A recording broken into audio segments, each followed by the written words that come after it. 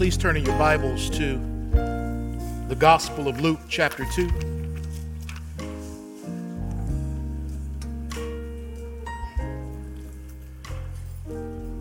That's the Gospel of Luke, chapter 2, and please join me in prayer.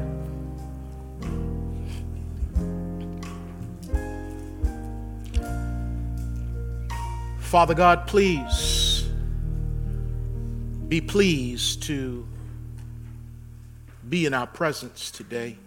We welcome you. We worship you. We worship your Son, who is the King of all kings. And we thank you, Lord, that when you are welcomed in this place, when we lift you up above ourselves and our circumstances, our problems, our issues, our fears, something supernatural happens that the world can't understand, and that is you inhabit and dwell in the midst of the praises of your people. You are worthy to be praised. You created us to worship you. All creation was created to give honor and glory to you, to point to you. For without you, we would be nothing. Without you, we would have nothing. But because of you, we are something. And because of you, we have some things. But all those things pale in comparison to the excellence of knowing Jesus Christ, the one who came and was wrapped in human flesh, the one who was born so that we could be born again. We thank you for sending your Son. Jesus, we thank you for giving your life. We also thank you for giving us the victory. We also thank you for giving us the Holy Spirit. Now, Holy Spirit, would you lead us? Would you teach us things that man cannot teach us? Would you allow us to peer into Scripture that we might peer into eternity to see the marvelous things that you are doing? May our focus today not be exclusively on what is seen, but on what is unseen. Because what is seen is temporary, but what is unseen is eternal. And as we talk about the angels today, give us eyes to see the invisible. Give us a heart to believe the impossible. We thank you for having us covered, coming and going, blessed in our going out, blessed in our coming in, blessed in the fields, blessed in the city. You're an amazing God. We worship you. Help us to let our light shine when we leave this place. Help us to diffuse everywhere your fragrance when we leave this place. Fill us up that we may go out into the world, and that the love they see in us and through us, people will know that Jesus is for real. We thank you, oh God. We bless you. In Jesus' name we pray. Amen. Amen. Well, before I get to preaching this morning, there are some congratulations that are in order. I want us to congratulate Brother Andre Hearn. Andre, would you stand, please?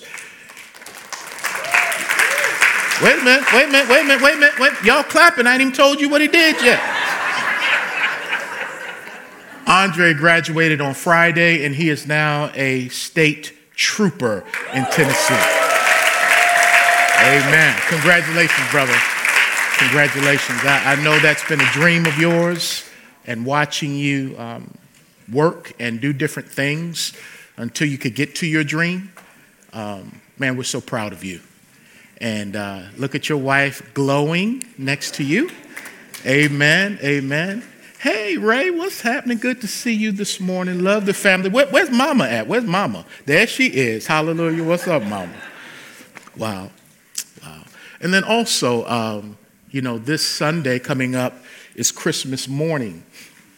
And we will have a 1-hour Christmas communion service next Sunday right here. So be sure to join us.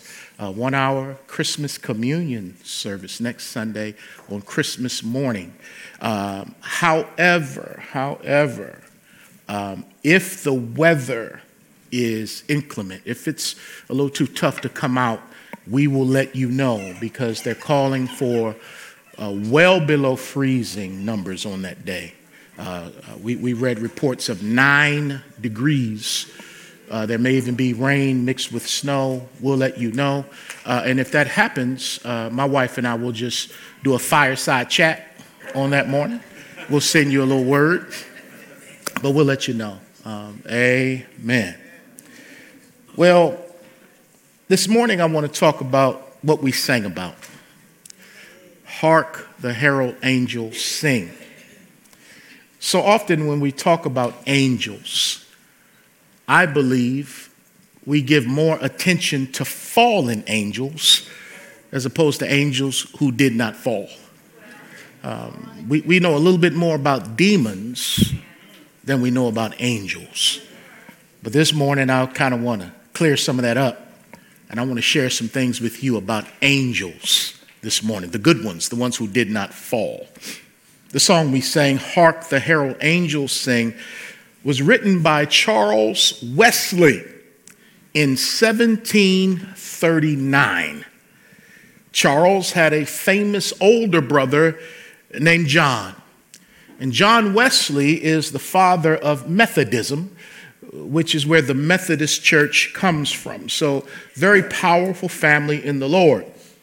But Charles, the younger brother of John, he wrote over 6,500 hymns.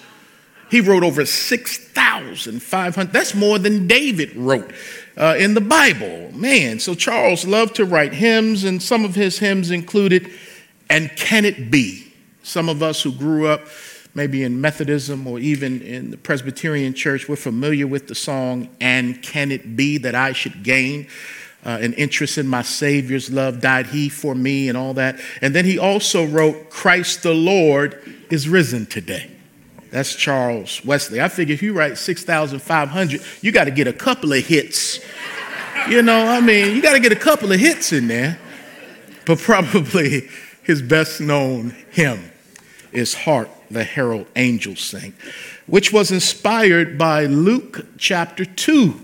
And I'll begin reading in verse 13. The Bible says, "And suddenly there was with the angel a multitude of the heavenly hosts, praising God and saying, 'Glory to God in the highest, and on earth peace, goodwill toward all men.'" So as we've read the Christmas story, we know that an angel appeared to the shepherds on the night that Jesus was born to tell them the good news and for them to leave the fields and hurry over to Bethlehem to see this miraculous sight. But when the angel finished communicating the message, there appeared a heavenly choir and they began to worship God. And isn't it good to be in the midst of such a powerful choir here at our church? Can we give God praise and thanks for the men and women who work so hard and the musicians who play so well to give us just a taste of what heaven is going to be like? And so a heavenly choir showed up and they began to praise the Lord. Now listen to this. When God chooses to do something significant in human history, he often utilizes the ministry of angels in the process. Let me say that again. Whenever God chooses to do something significant in human history, he often utilizes the ministry of angels in the process. For instance, Job chapter 38, verses 4 through 7 tell us, "The angels or the morning stars sang and praised God as he created the heavens and the earth." So God created the angels, then he created the heavens and the earth. And as he created the heavens and the earth, Job chapter 38 says, the morning stars sang and praised God. You see, one of the reasons that the angels was created was to give God glory. That's one of the reasons you were created as well, to give him glory, honor, and praise. because God is so worthy that he knows he's worthy and he's worthy of praise. He doesn't shy away from praise because he knows that there is none like him. As a matter of fact, when you watch a good movie with Arnold Schwarzenegger or Rocky Balboa, whoever's in it, they always have a theme song because they're, all of that. And so God has these folks that praise him with theme music throughout all eternity because he's the hero of all heroes. So wherever he goes, his theme music goes with him and they give him glory, honor, and praise. But I ain't gonna let no angel cry in my place. I got some praise to give him as well.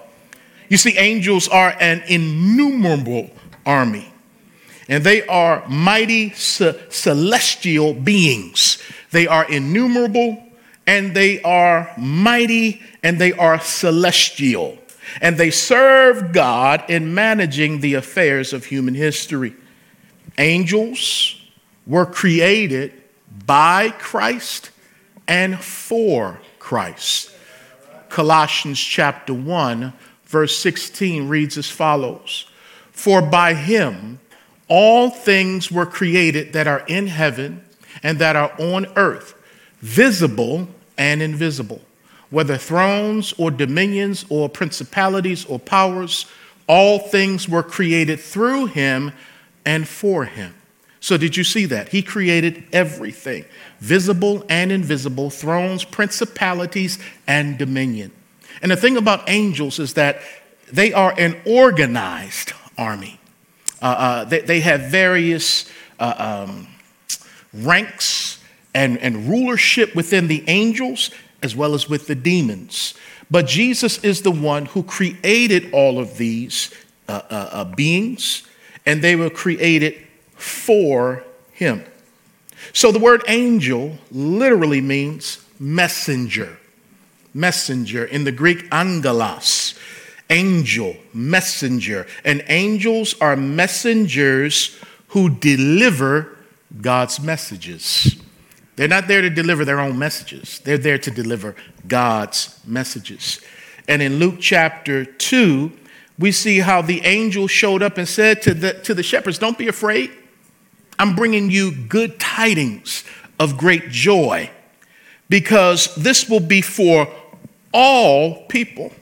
Not some, all people. "For there is born to you this day in the city of David a Savior who is Christ the Lord."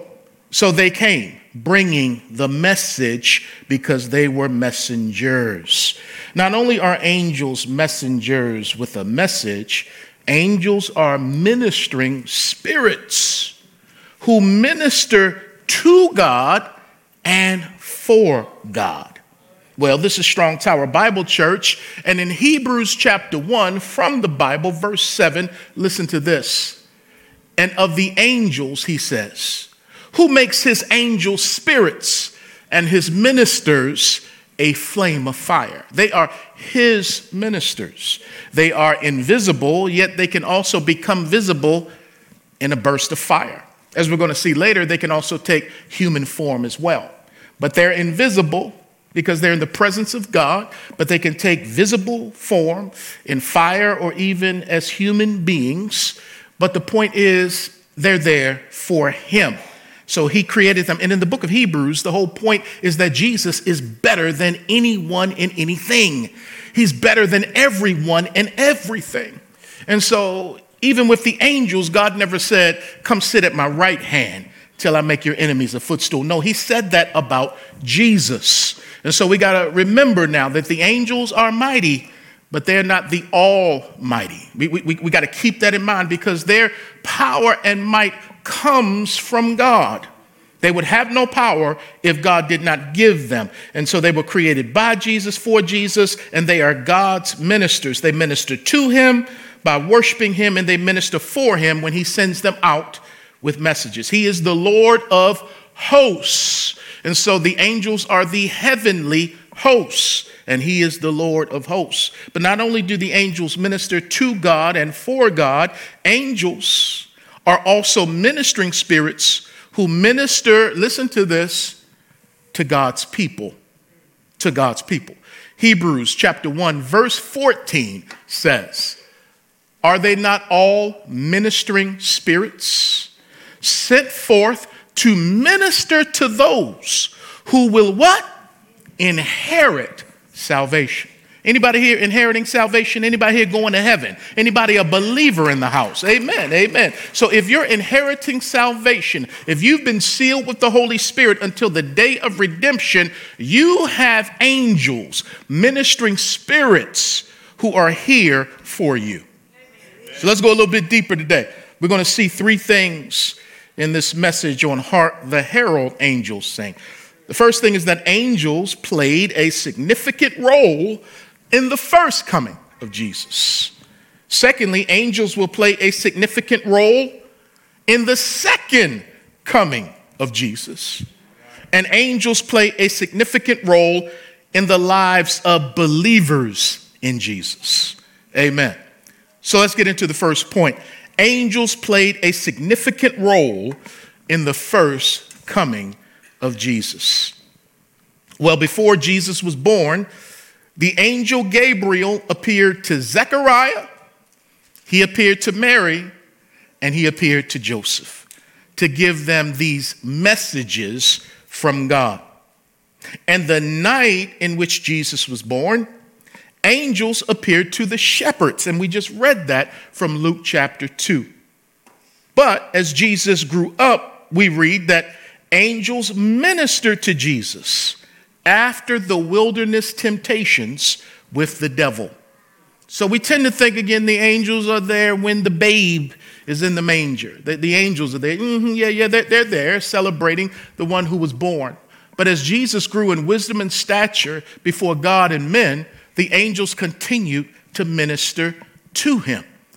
Matthew chapter 4, verse 11 says, this is after the wilderness temptations, 40 days of fasting. The devil comes to him to tempt Jesus in order to disqualify Jesus.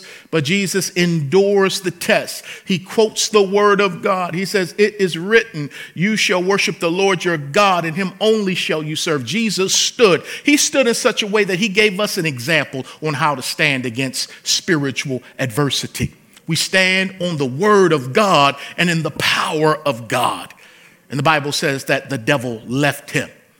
But in Matthew 4:11, to go further, says, then the devil left him, and behold, angels came and ministered to him.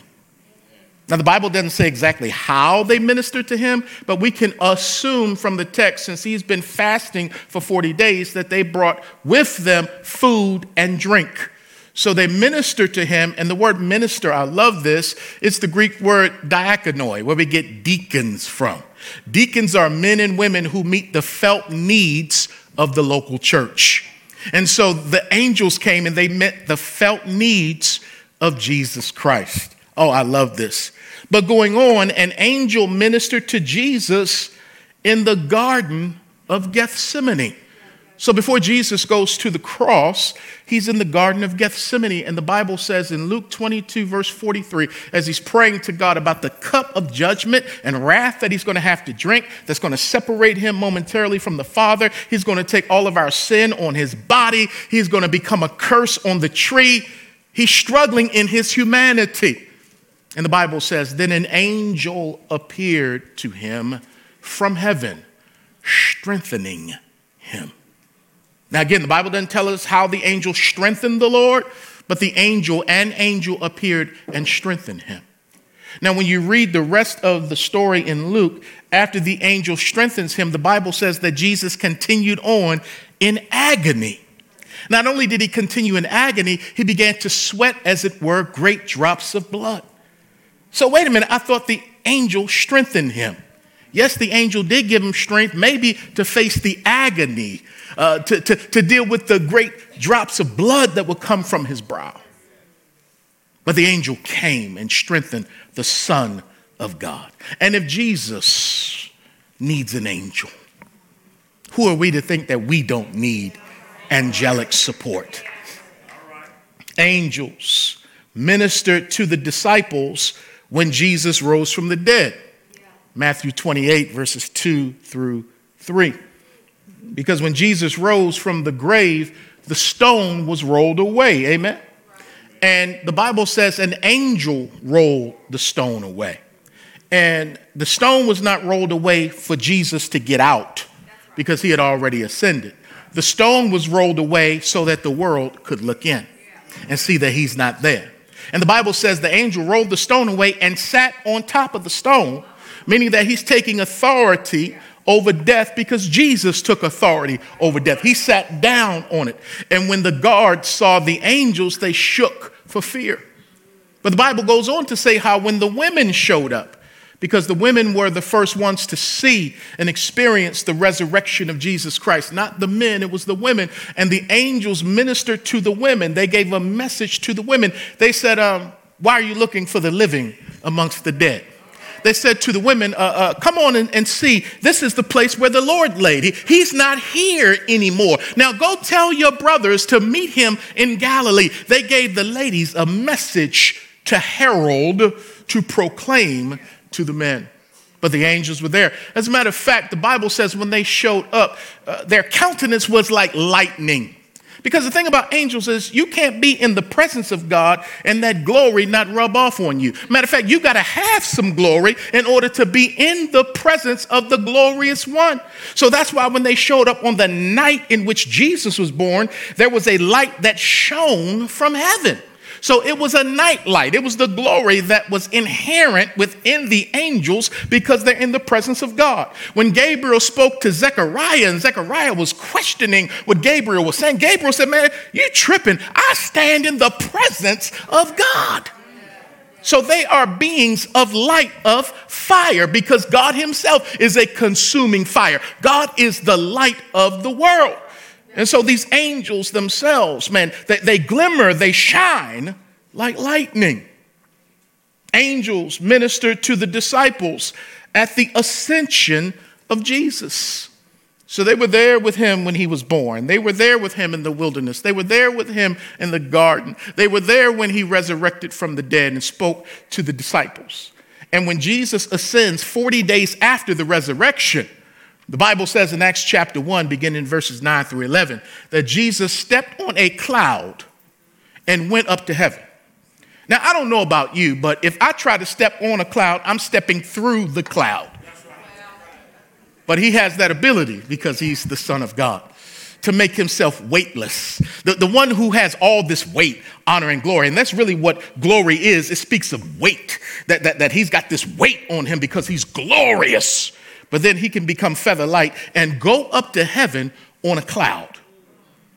And the angels, the Bible says, two men appeared. So while they looking up at him ascending into heaven, two dudes showed up.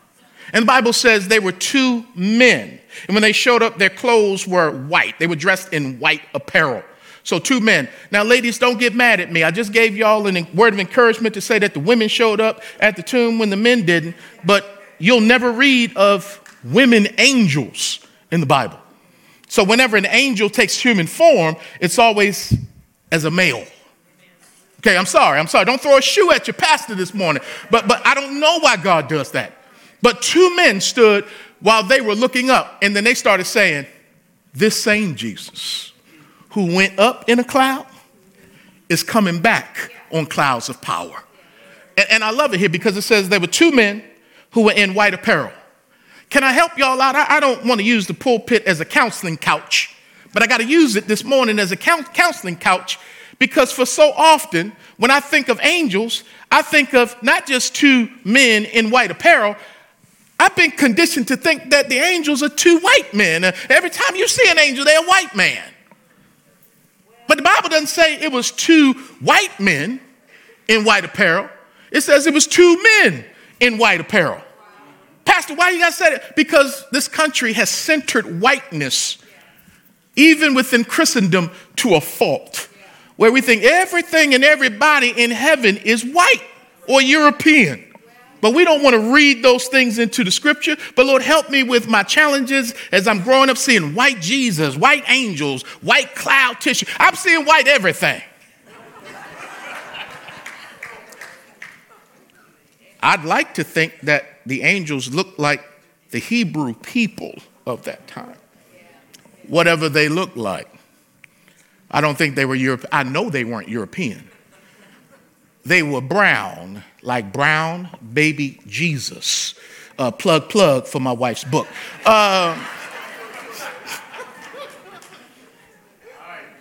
Because when the women saw the angels, they weren't like thrown off by seeing them, because they looked like them. They were human. They took on the form of humans.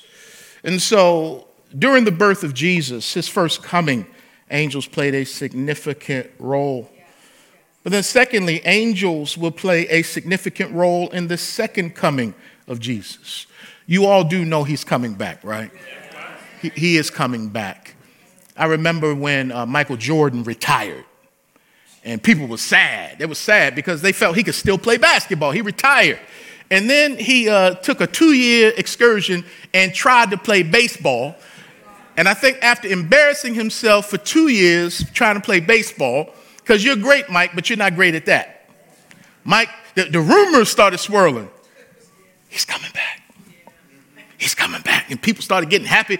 He's coming back. He's coming. And then the announcement finally came, and they put it in the newspaper saying, he's back. Oh, I got to let you know. Someone who's greater than Air Jordan is coming back. He's coming back. And here's the beautiful thing about Christmas. We worship the one who came, knowing that he's coming again. He came the first time as a babe to be born in order to be a lamb who would die, but he's coming back again the second time as the Son of Man, as the lion who will roar from Zion because he is the King of all kings. Oh, he's coming again because he can't lie. And he said he's coming again. Not only that, but these are good angels, and good angels don't lie. Them other ones lie. Them fallen ones lie. But them good ones said he coming back the same way. You can bank on it. He's coming back again. And when he comes back, the voice of the archangel will be heard before Jesus returns. 1 Thessalonians chapter 4, verse 16. The voice of the archangel. The angel will shout. Perhaps going back to the Gospels when Jesus gave parables about the bridegroom, there's going to be a man who's going to shout saying, the bridegroom is coming. The bridegroom is coming. And so perhaps the voice of the archangel, accompanied by an angel playing a trumpet, is going to let the entire world know he's back. And he's going to appear in the air. And the dead in Christ will, I'm just quoting 1 Thessalonians 4, will rise first. And those who are alive and remain will be caught up with them and meet the Lord in the air. And forever we will be with the Lord. You see, the return of the Lord is in two phases when you look at Scripture. There is the rapture, where he comes like a thief in the night. And the Christians, those who trust him, will disappear. Then there's the revelation, when every eye will see him and his feet will touch on the Mount of Olives. Yeah. The return of Christ is in two phases, the rapture and the revelation. But the angels are going to announce his second coming, just like they did his first coming. Angels will accompany Jesus when he returns to earth. Matthew chapter 16, verse 27. Jesus said, for the Son of Man will come in the glory of his Father with his angels, and that he will reward each according to his works. The wrath of the Lamb, that's what Revelation talks about. When Jesus comes back, oh my. This is the age of favor and grace that we're in right now. But there's a time coming that's called the day of the Lord. That's the day of judgment. We are in grace right now. And if you don't know Jesus, you better meet him now. You better ask him now to be your Lord, because later he will be your judge. My God. Not only that, angels will separate the wheat from the tare when Jesus returns. Because after the church goes up, there are going to be people left behind who will put their faith in Jesus. And the Bible says in Matthew chapter 13, beginning at verse 40, he tells a parable of the wheat and the tare. A wheat has a kernel within it, but a tare does not. It looks like wheat, but it's empty. It doesn't have a kernel within it. And so the enemy came in the parable, Jesus tells, and planted tare amongst the wheat. Or in other words, planted fakes in the midst of what and who are real. and those who were doing the fields couldn't tell the difference between what was real and what was fake, the wheat and the tare. And they were told, leave it alone, because if you try to pull up the wheat from the tare, you might pull up some wheat instead of the tare. So just wait for the reapers to come. Then he gives the meaning of the parable. And here's what he says. Therefore, as the tares are gathered, take me back to verse 40. Therefore, as the tares are gathered and burned in the fire, the fakes, the frauds, the questions, the ain'ts. They ain't saints, they ain't Christians. They are questions and ain'ts. So it will be at the end of this age. Verse 41. The Son of Man will send out his angels, and they will gather out of his kingdom all things that offend and those who practice lawlessness, and will cast them into the furnace of fire. There will be wailing and gnashing of teeth. So when Jesus comes back, the angels are going to go, and they're going to scoop up the fake folk. And they're going to throw them into the furnace or into hell, which, by the way, hell, Jesus said, was created for the devil and his angels. But there are going to be people who are going to join them in hell, and then hell is going to be cast into the lake of fire. And so these angels are going to go out, and they're going to grab the fake ones and throw them into the fire. Now, how do angels know fake Christians from real Christians during what is called the tribulation period? How do they know? They do have superior intellect, but how do they know? Well, this came to me. This is a different thought. I didn't read this anywhere, but here's how I think they know. Because the Bible says when a person repents and comes to Jesus, the angels in heaven rejoice over that one sinner who repents. So when they're sent out to get the fake Christians, they know the fake Christians from the real Christians because they never celebrated these fake people in heaven. They only celebrated the real Christians in heaven. So they roll up on people they never celebrated in heaven saying, oh, they're the fakes. But these real ones over here, oh, we celebrated when they came to Jesus. That's how they know, because we didn't celebrate you in heaven. Come on with us, and we got to take you to the fire. Not only that, they know the names written in the Lamb's Book of Life. You going the parenthetical you. I'm just talking not y'all, but just you. When the angels are taking you away to cast you into hell, you're gonna be like, oh man, I'm in the book. Check the book. Check. They're gonna be like, nah, you ain't up in here.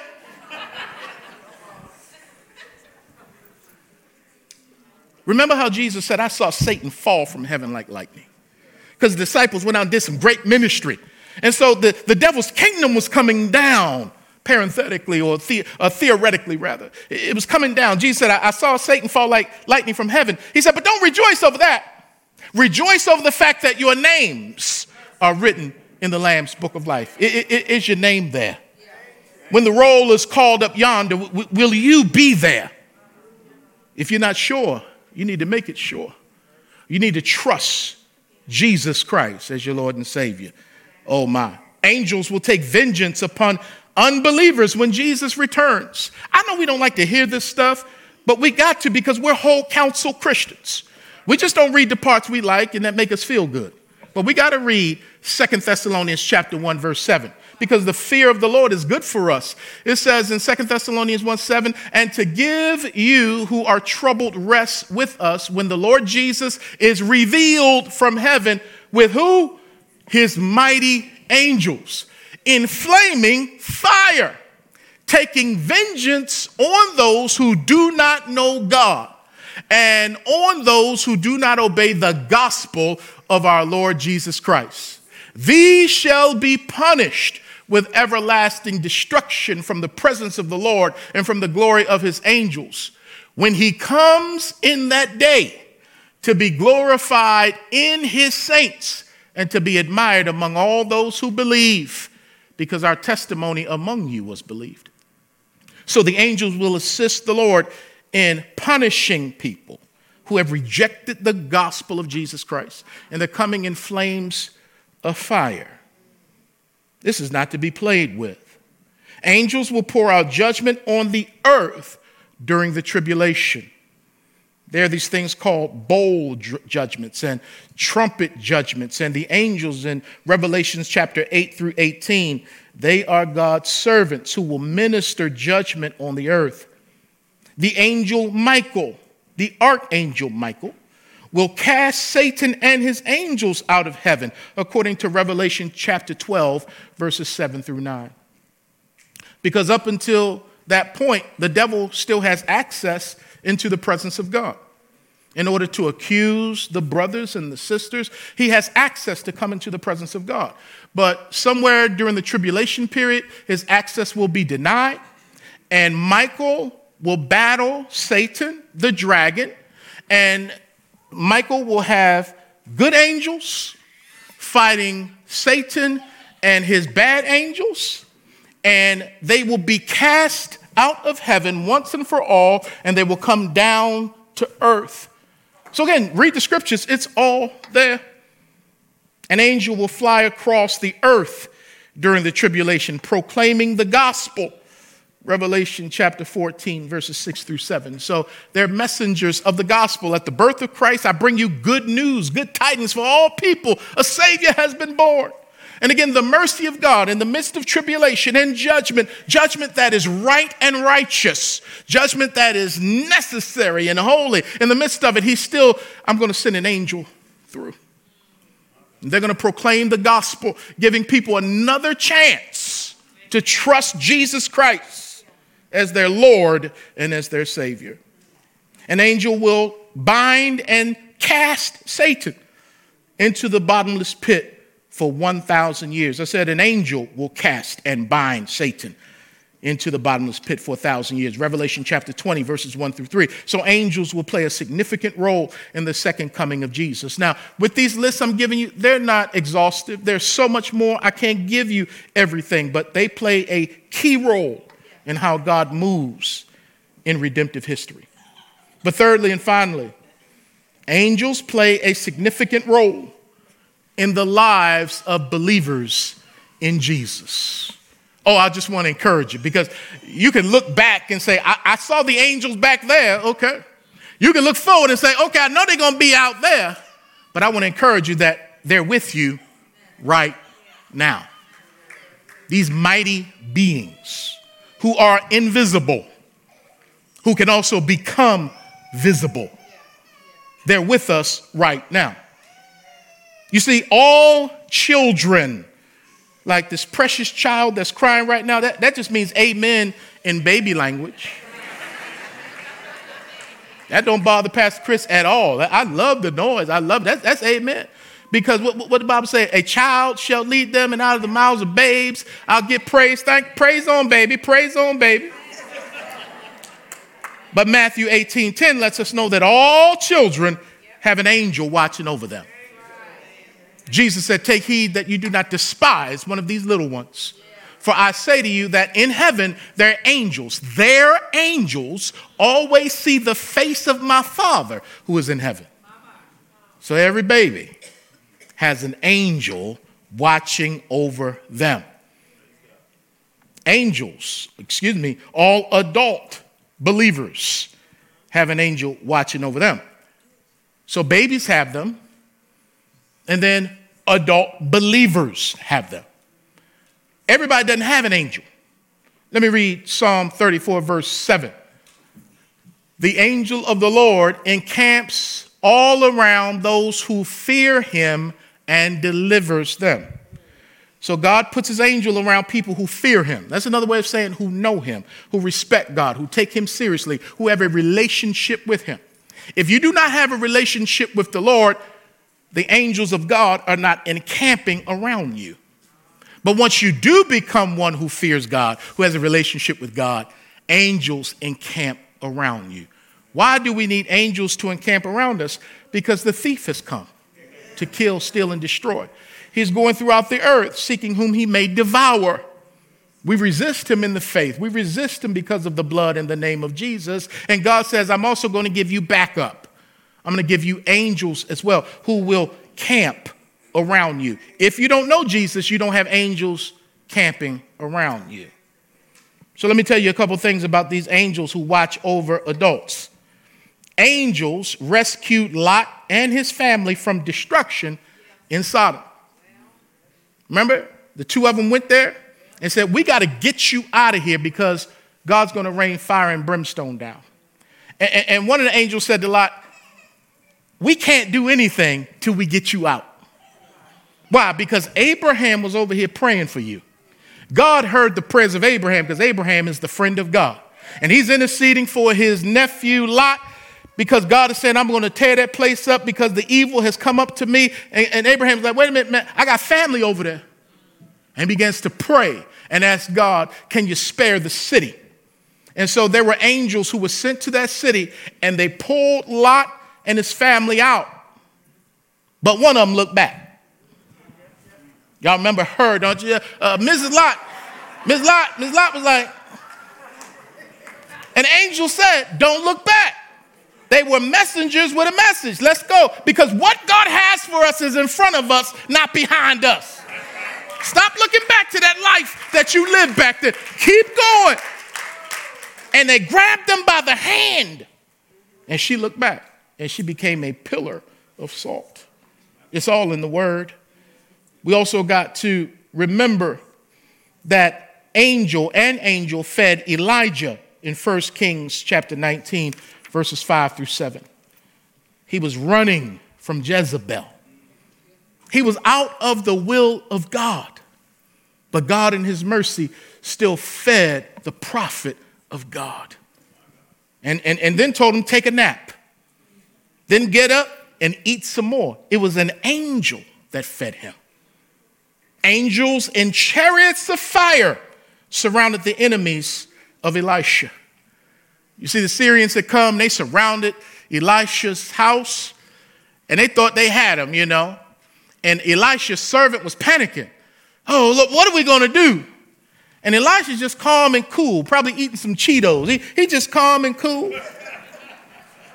And he said, Lord, open his eyes so that he can see that there are more with us than those who come against us. And the servant's eyes were open, and he looked in the hills, and there were chariots of fire surrounding the home. So the enemy thought they were doing something, but now God said, I got y'all. But dig this, one angel killed 185,000 Assyrians in one night. I said they were mighty.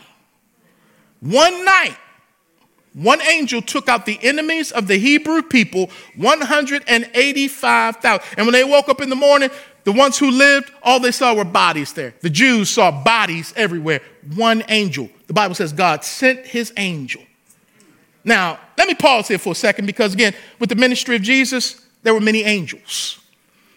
When Jesus ran into Nathanael, he said, I saw you when you were under the fig tree or the sycamore tree. I can't remember exactly which tree. And he said, you're an Israelite in whom there is no guile.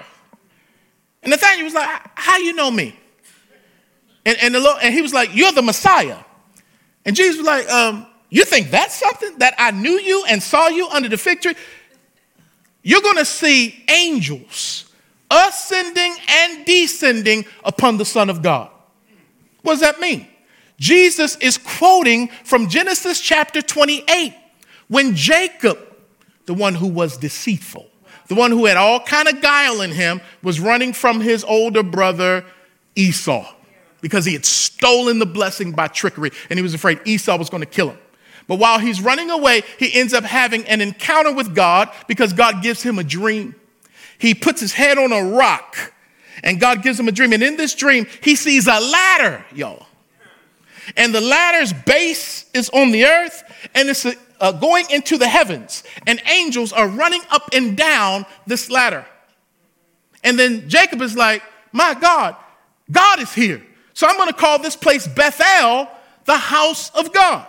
So Jesus knows what this man is thinking thousands of years later under a tree, because he just might have been meditating in his daily reading on that passage. In Genesis 28, I wonder what that means. What was Jacob going through right there? What was that ladder? Jesus says, I'm that ladder. I am the incarnate ladder of Jacob. In other words, Emmanuel, God with us. And the angels, they're ascending and descending upon me when I come the first time, when I come the second time. And so he says, after he's arrested, Peter pulls out a knife and cuts off ears and stuff. He said, man, put that stuff up. Don't you know? I could call my Father right now. And he could send 12 legions of angels. I just said the angels are all up and down. He's the incarnated ladder of Jacob. I mean, man, angels. But one angel in the Old Testament killed 185,000 people. One. Jesus said, I got 12,000. Well, how many is in the legion? 6,000. I said one killed 185,000. Jesus said, I got 12 legions. One legion is 6,000. So you multiply 12 times 6, you get 72. Am I right? So he's like, I got 72,000 angels. And if I do the math, and I wasn't that great in math, but I tried to work it out. 12 legions equals 72,000 angels. 72,000 angels times 185,000 people. You come up with, where are my notes? 13,320,000,000 angels. Let me run my math back. 12 legions, 72,000 angels. 72 times 185 equals 13,320,000,000. How many people are on the earth today? 7.8 billion people on the earth today. That's today. Back then, it wasn't as many. What's the point?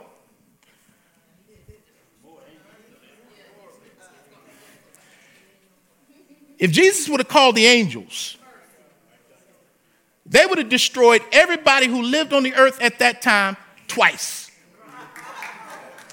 Probably more, because because 7.8 is almost the half of the 13 plus billion. So if he calls them today, then those legions can destroy everybody on earth twice. That's power. Man, I can call the angel. And we ain't even talking about what he could do if he wanted to do it. They got power, but it comes from him. I'm just saying, he ain't no one to be played with. An angel protected the 3 Hebrew boys in the fiery furnace. Daniel chapter 3, verse 28. One like the Son of God. But when Nebuchadnezzar grabbed his glasses and looked, he says, man, I see an angel. God sent his angel to be with y'all. Oh, and I love it. And the Bible says, and when they came out that fire, because again, they took the stand for God, and Nebuchadnezzar was like, we're going to fire y'all if you don't bow down. They said, the God we serve is able to deliver us. We're not afraid of you or your fire. They throw them in the fire. Then they look and they say, I see 4 of them. We threw 3 in, right? I see 4. Then they come out. Bible says their hair was not singed. Their clothes was not burnt. And they didn't even smell like fire. God will send his angel. When you're in the midst of something that should kill you, destroy you. See, the old folks used to pray this prayer. We get on the road, go somewhere, them old grandmamas say, Lord, protect them from dangers seen.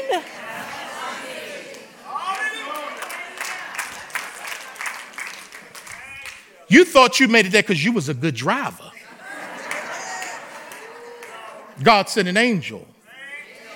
An angel protected Daniel in the lion's den. A whole nother king came up, and some dudes on Daniel's job who were jealous of Daniel said, we got to find something to get him fired. But he's got so much integrity. The only way we're going to get him is to get him with something between him and his God. And we know he pray all the time. So let's make this edict and get the king to sign it, that if anybody prays for the next 30 days to anybody other than the king, they're going to be thrown into the lion's den. Well, they set Daniel up. Daniel said, I'm not changing what I do because of the laws of the land. He goes and he prays. It's illegal. They throw him into the lion's den, but the king is struggling because the king liked Daniel. He got tricked into making this edict. And so he tried to get Daniel out of it, but they were like, no, because once you sign the law has to go. So they put Daniel in the lion's den. The king couldn't sleep all night. He fasted. Got up. Well, he didn't even go to sleep. Early in the morning, he comes to the mouth of the lion's den and says, Daniel, did your God protect you? You can hear Daniel's voice from the lion's den. Yes, my God protected me. And in Daniel chapter 6, verse 21, it says, O king, live forever. Why? Because my God sent an angel who shut the mouths of the lion. Just one angel shut the mouths of the lion.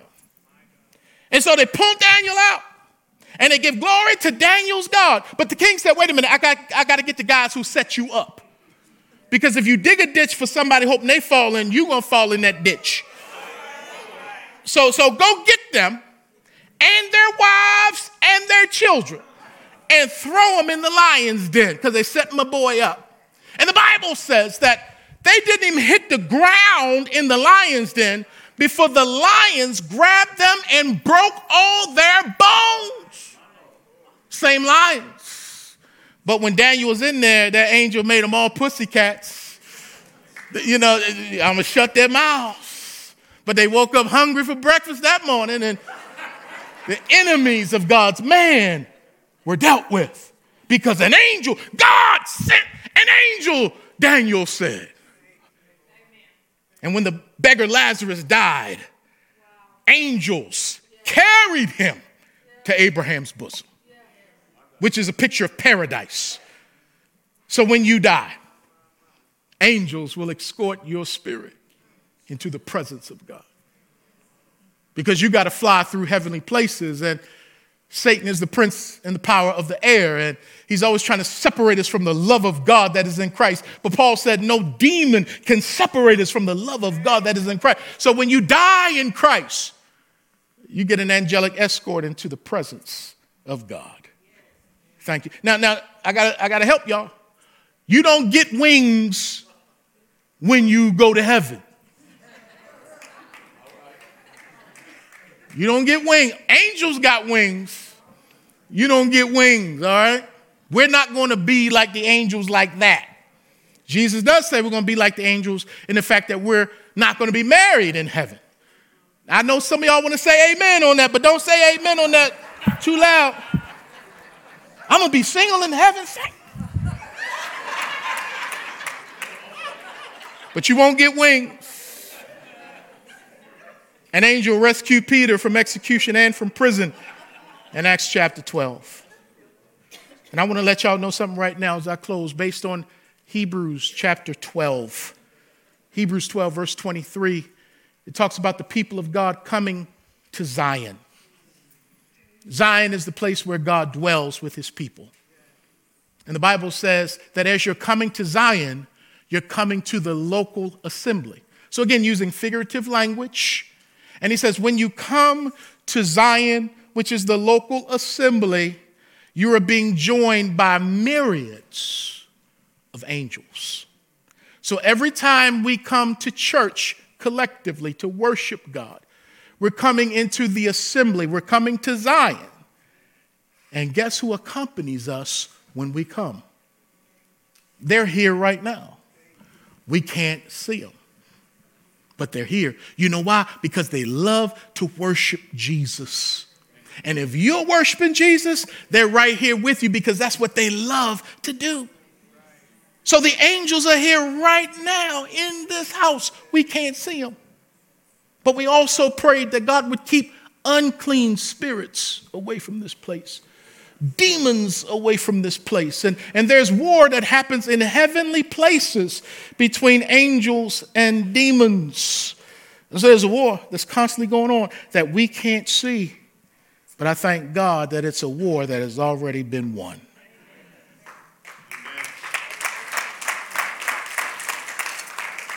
And since angels can take human form,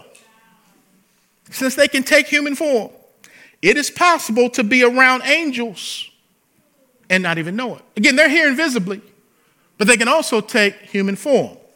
Hebrews chapter 13, verse 2, my last scripture. Do not forget to entertain strangers, For by so doing, some have unwittingly entertained who? Strangers. People that come to you that you don't recognize, or strangers who may be on the lower rungs of society, strangers, outcasts. Which is why Jesus would say, when you serve the least of these, it's like you're serving me. And sometimes we're serving angels when we help the elderly, strangers, and outcasts. When we help the children, we're serving angels. So treat people like angels. That's what Paul said in the book of Galatians chapter 4. He said, man, the people here treated me like I was an angel. So can we honor the image of God in people and treat them well? Because some of the people we serve, these strangers, just might be angels taking human form. The story is told of a serial killer in Boston, Massachusetts. And this serial killer went around strangling elderly people. So the serial killer that killed elderly people in Boston. And so people were afraid, and they rarely went out, especially if they were older, because this strangler was on the loose. The good news is that the strangler was caught, and they put it on the news with the strangler's picture, saying the strangler who's been terrorizing the community and killing elderly people, he has been caught. Well, one elderly man was watching the news, and he saw it, and he celebrated, but then he paused. He said, wait a minute. I recognize that man. Matter of fact, when I went out for a walk last night, I saw that man. And so the older man was like, I wonder why he didn't attack me. I wonder why he didn't hurt me. And so it got to him. And he said, you know what? I'm going to the jail. And I'm going to sit down with him, and I'm going to ask him, you saw me last night. Why didn't you attack me? So the old man went to the jail. They pulled the guy out. He sat down with him. He said, I was walking just last night. You saw me and I saw you. I just want to know, why didn't you attack me? The killer said, oh, I was going to get you. But that were these two big fellas walking with you. And I said, I better back up and not touch him. And the old man was like, there weren't two people walking with me. I was walking by myself. And the man said, no, there were two big men with you. And that's why I didn't touch you. You say, okay, Pastor, that's a story. Well, here's real life. I'm riding home from college. I got one of them college cars. Your first car is supposed to be towed up and broken. My first car was towed up and broken. It was bad.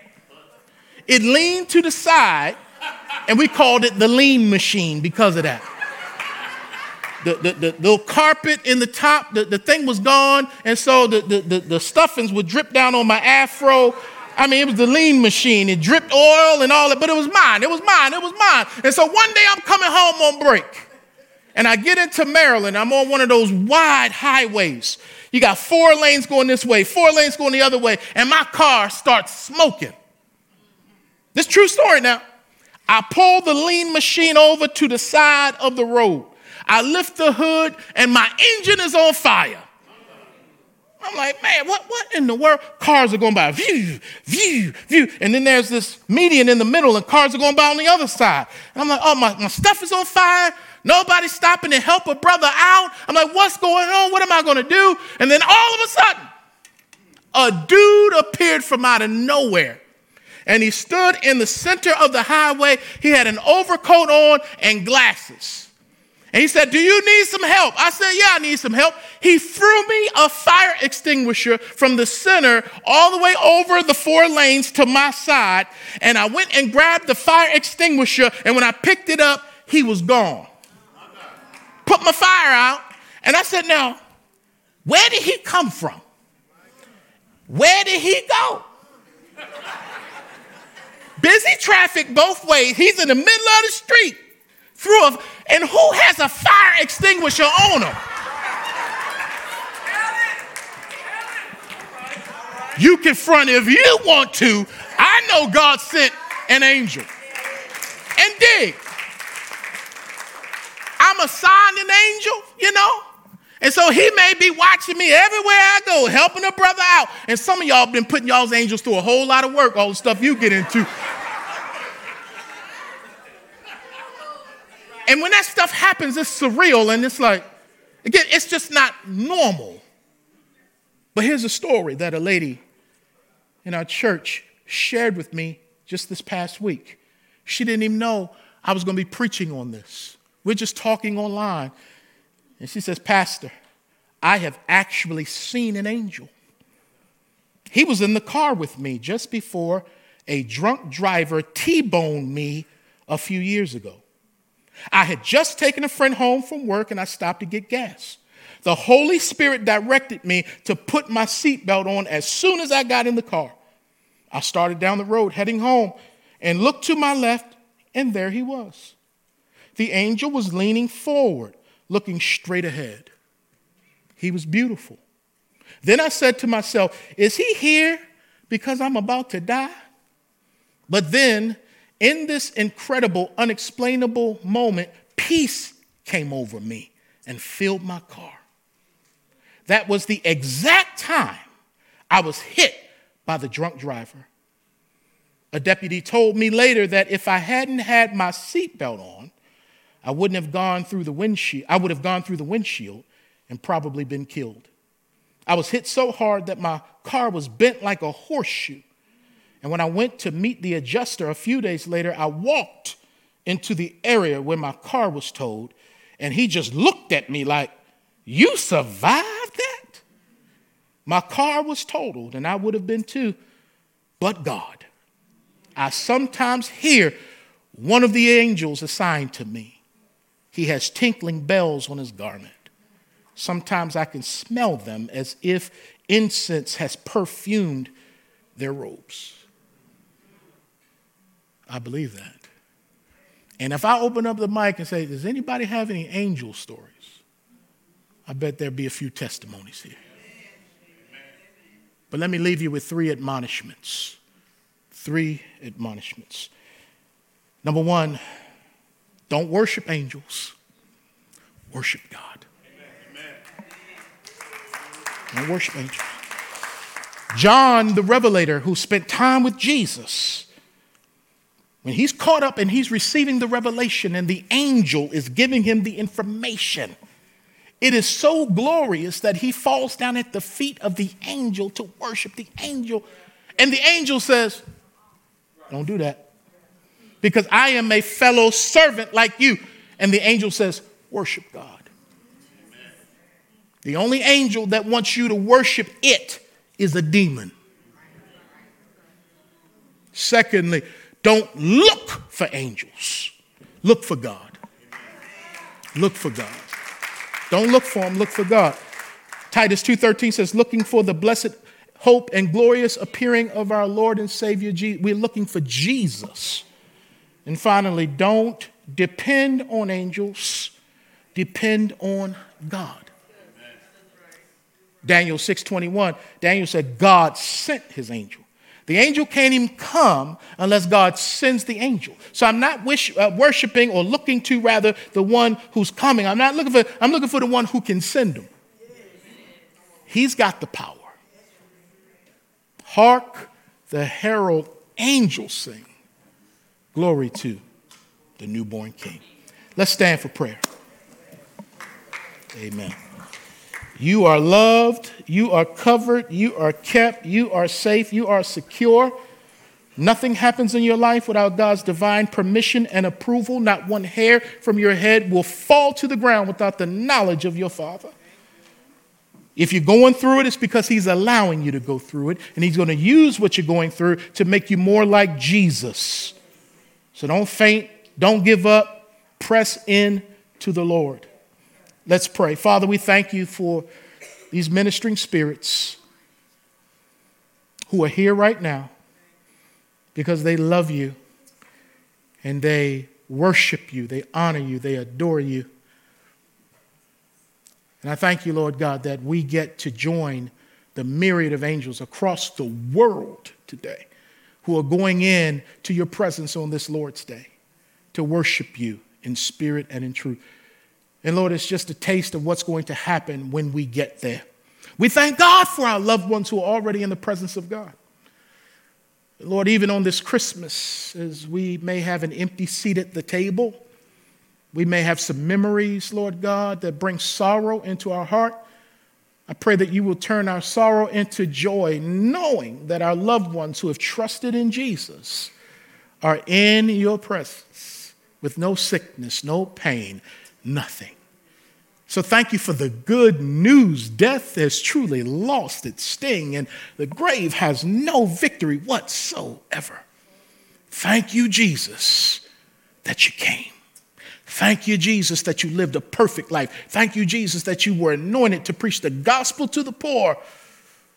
Thank you, Jesus, for giving your life on the cross. Thank you, Jesus, for rising again from the dead on the third day. Thank you, Jesus, for inhabiting the hearts of folk who say, Jesus, I need you. Jesus, I'm a sinner. Jesus, I'm lost. Jesus, I put my faith in you. And thank you that you hear our prayer and you come into our lives.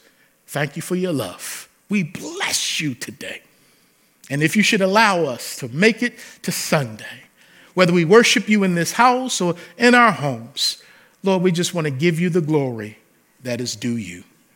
Now unto him who is able to keep you from stumbling and to present you faultless before his throne with exceeding joy, to the only wise God, our Savior, be glory, majesty, dominion, and power, both now and forevermore.